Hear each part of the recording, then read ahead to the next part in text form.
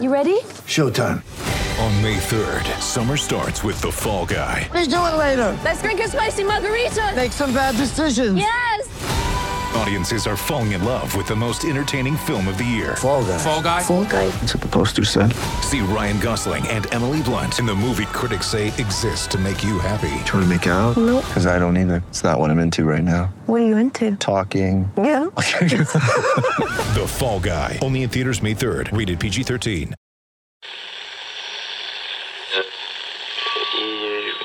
Empire.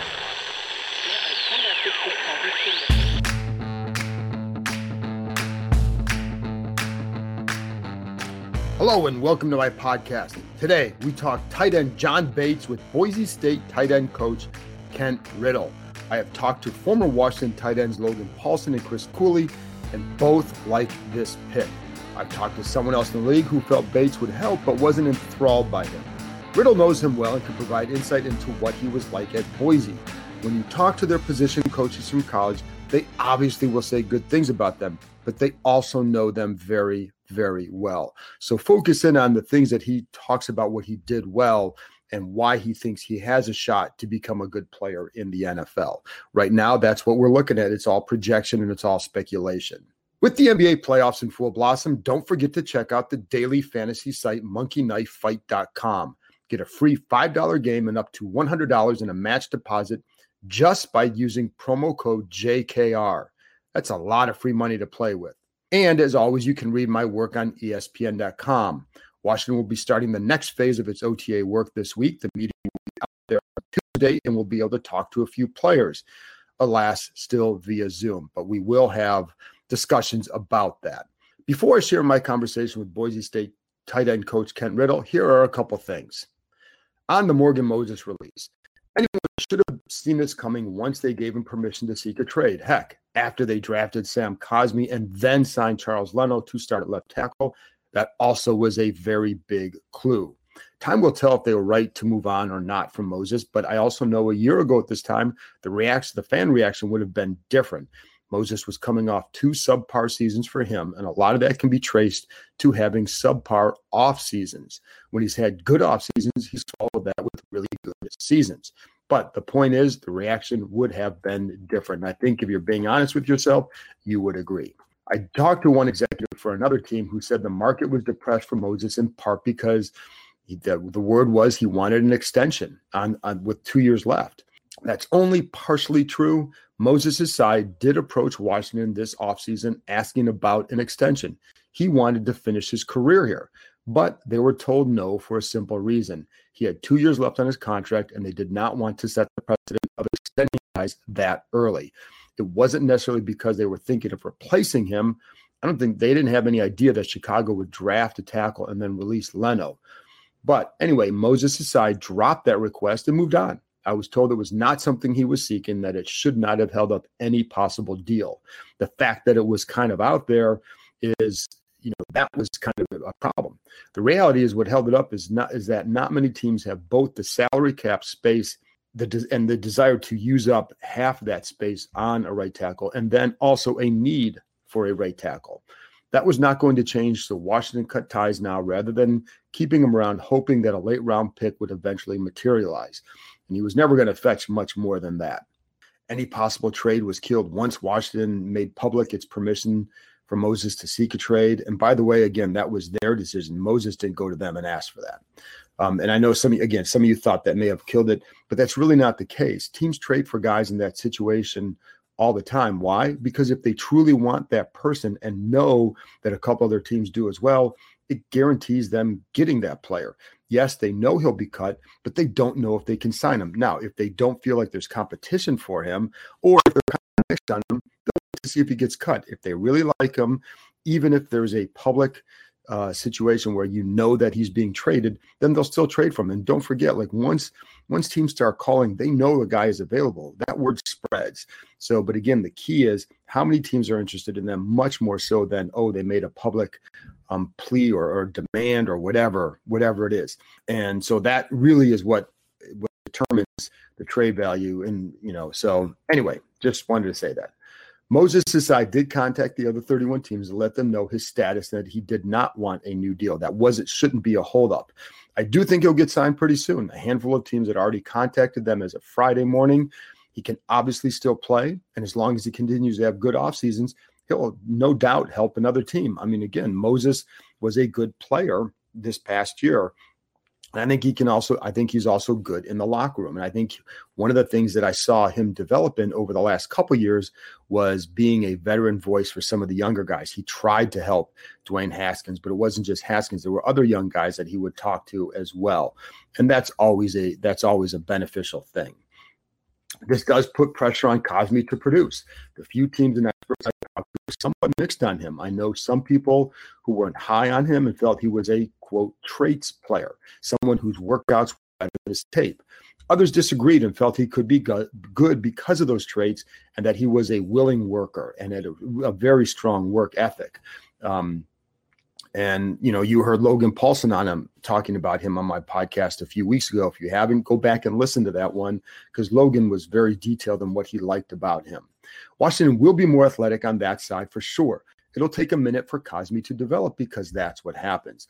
This is clearly a case of looking long-term and building that offensive line and a sign of where Washington feels it's at in its roster building.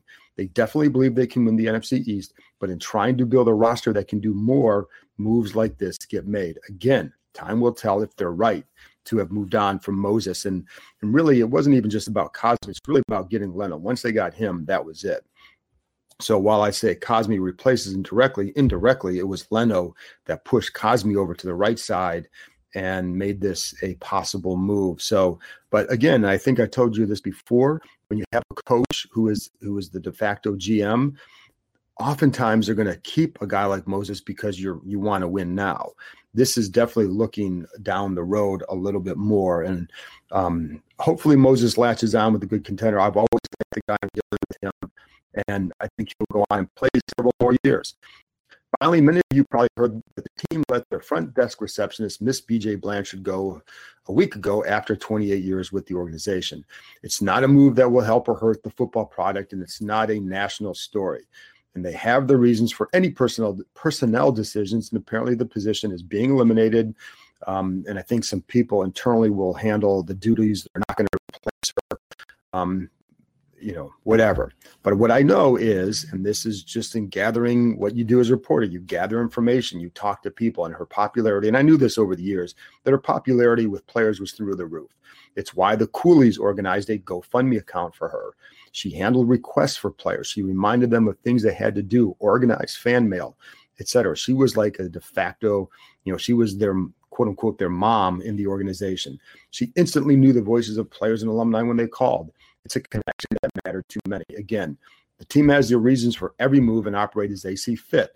I'm not here to criticize or bash that. My only point in telling you that is that it's one that stung a lot of, certainly probably a lot of current players and a lot of ex-employees. It will be interesting to watch the OTAs over the next few weeks and then the minicamp to get a feel for how guys develop and where they're being worked, etc. We did not get this opportunity last year, and of course, neither did the coaches, which is vastly more important than us seeing them. But it is fun to see, and it's fun to see certain guys, how will De'Ami Brown look against, certain corners, etc. I'll be curious to see how Jamin Davis's role, how that evolves over the spring and the summer and what they ask of him. I know the team feels like he has position versatility and can play the mic. I know some other teams who weren't sold on that idea and feel he's just best left outside. One team I talked to who felt this way did like what he offered. This person just felt it would take being in the same system for a couple years for him to elevate to playing a mic position more, certainly full time. And I think the idea here was probably to integrate that slowly and allow him to maybe play that in certain packages much more so than as a full-time player. And that's where they like the versatility. And again, if nothing else, he can help outside and is a nickel defender. So that versatility will still matter. And he is athletic. So, but it's fun to see guys like that. That's what this time is for, to see who does what in the spring, and then how they look differently in the summer. And I always go back to Terry McLaurin. In the spring, what I remember with McLaurin is he was not beating the corners. He would go up against Cromartie a lot in practice. And Cromartie always seemed to have a read on where he was going. And one of the things that Cromartie talked to him about was how he felt like he kind of ran his routes at one speed. And so it was kind of easy to pick up on things. Well, you come back in the summertime, and during that interim between the mini camp and the training camp, McLaurin worked on that. And it's incredible. I don't think I've seen a guy develop quite as much from the mini camp to the training camp as McLaurin did, because once he got back, he had changed the way he ran his routes a little bit, enough to start to really beat guys in training camp. And that's when you knew this kid's going to be special. So that's the kind of things you start to look for during the spring and into the summer. Finally, they released Josh Harvey Clemens last week, the former safety turned linebacker.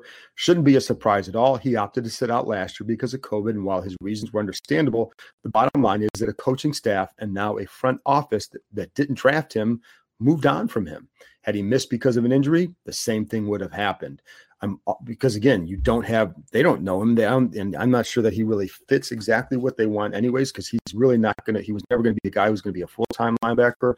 I'm also not convinced at all that he would have made the roster last year. So just a procedural move, and everybody moves on. Anyway, that's it from me. After this break, I'll be back with Boise State tight end coach Kent Riddle talking John Bates, why Riddle thinks that Bates could be more productive in the pros than he was in college.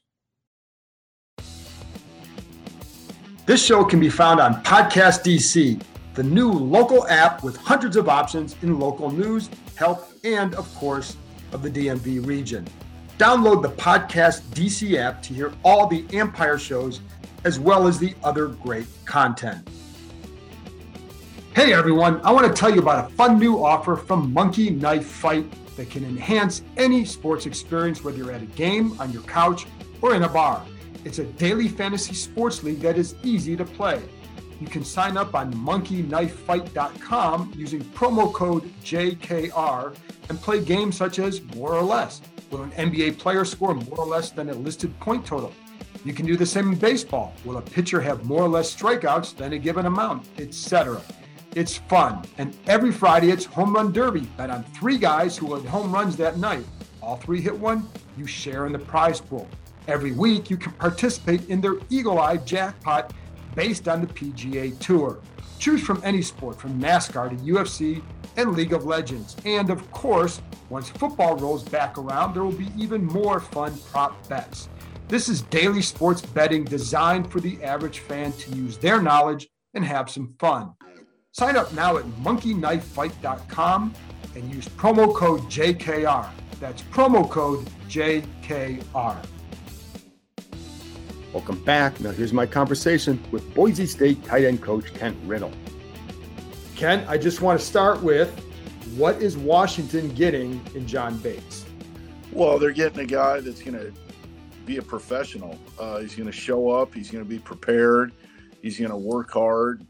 He's going to bring a lunch pail mentality, to it. And then I think on the field, they're getting a guy that can be a dominating run blocker. And, I think he's been undervalued in the pass game. He can stretch the field. He can go up and catch balls. He can make a guy miss. He's going to make the tough catch. So I think they're getting an all-around guy that's going to be a great teammate first. Well, let's start with the run blocking. Why do you feel he is a dominant run blocker?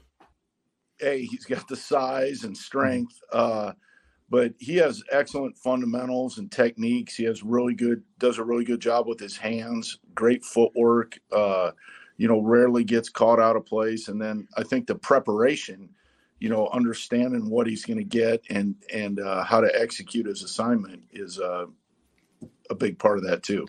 Are there some examples of plays where you see like this block was a direct result of his preparation and this is what went into it that kind of shows that? Yeah, absolutely. We still use a lot of his stuff as our training stuff. So, but I'm excited for him and excited for Washington and what they're getting. And, you talk about watching him as a blocker and some of the clips that I'd see, he also was a guy who blocks to the whistle as well. Oh yeah. He likes to finish. Yeah.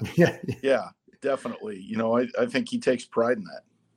And then, with as a block, when you watch him too in pass pro, the footwork, the hands and all that, because size is one thing as a tight end. We've seen a lot of guys who have size at tight end who can't block for anything. So why, how does he work on that aspect of his game that it made it so important and big for him? Well, I think it comes back to the team first mentality.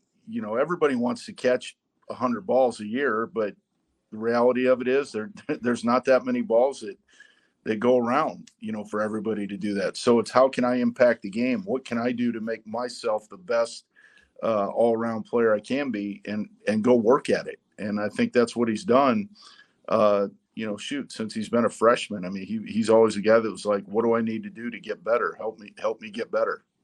So it's not like you had to go to him and say, hey, you're going to be a blocking tight end. Did he kind of understand that right away? Because I know he redshirted. So was it something that he knew right away, or did you have to kind of sell him on that a little bit? No, he was always a guy like, hey, what do I need to do? Like, whatever gets me on the field and gets me more action, then whatever I have to do, I'll do it.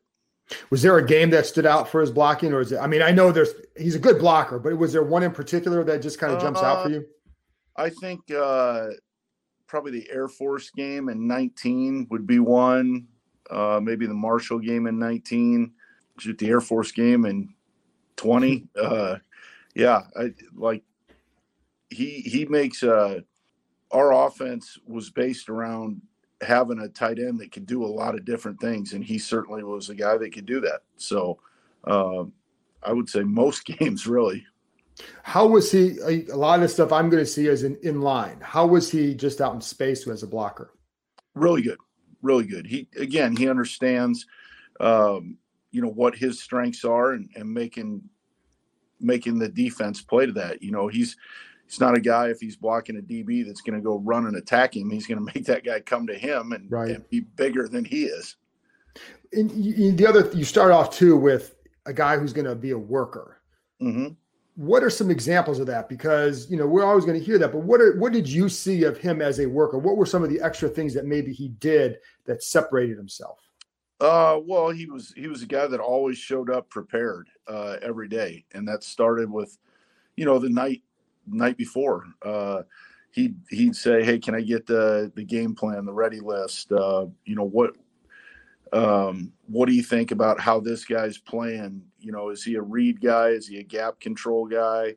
Hey, I noticed when he does this, he changes his stance a little bit, or whatever. So I think it was really in the preparation that shows that. And then if there was something to work on the field, he'd stay and work as long as he needed to work on it. Before the draft, what kind of sense did you get from other NFL teams? Obviously, these guys liked him enough to take him in the 4th round, but he also seemed like he was a little bit under the radar for some other folks. I think that was probably as much a media thing as anything. I mean, it certainly had the indication that by the end of the 4th round, he'd be gone. So that would you got that all along? Yeah. And, there's always a chance it goes a little higher or a little lower. But, I think had Washington not gotten him where they did, there were a couple other teams coming up in a hurry that may have gone that way. When you would communicate with them, what were they seeing in him that made him like somebody? I mean, obviously the blocking, but was it primarily that, or were there some other things that you heard about him from teams that they really liked? No, I think the biggest thing that most guys felt like this guy's going to be in the NFL for a long time and be a productive player. He can block, he can catch. Is he a 4.4 guy? No, he's not, but not many other guys are either, but he knows how to use his body. He's going to be a guy that you want on your team, and he's going to contribute for a lot of years.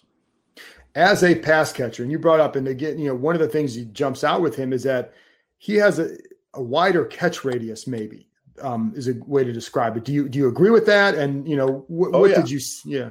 Yeah, he's a guy, I mean, if you watch all his catches over the years, I mean, he's a guy that can go up and get it in traffic. He can go down to the ground and get it. Yeah, if you throw it near him, he's going to come up with the ball. And you said maybe a little bit undervalued. Is that maybe the style of the offense? Is it just more receiver based? So why would you say that part of it? Well, some of it we used him in protection because that's hard to catch. Yeah. And we've been very fortunate. We've had a bunch of good receivers here, right. And that probably led to some of it. Yeah, it was just kind of the nature of where the ball went. And sometimes you get a feel that this guy could be, player X could be more productive in the NFL in a certain role than he was in college. Could he be that kind of a receiver? I mean, what do you think of, going to this level? I do think so. I think he will catch more balls probably. Again, some of it the nature of matchups in the NFL, some of it the nature of, hey, they're gonna give more underneath stuff.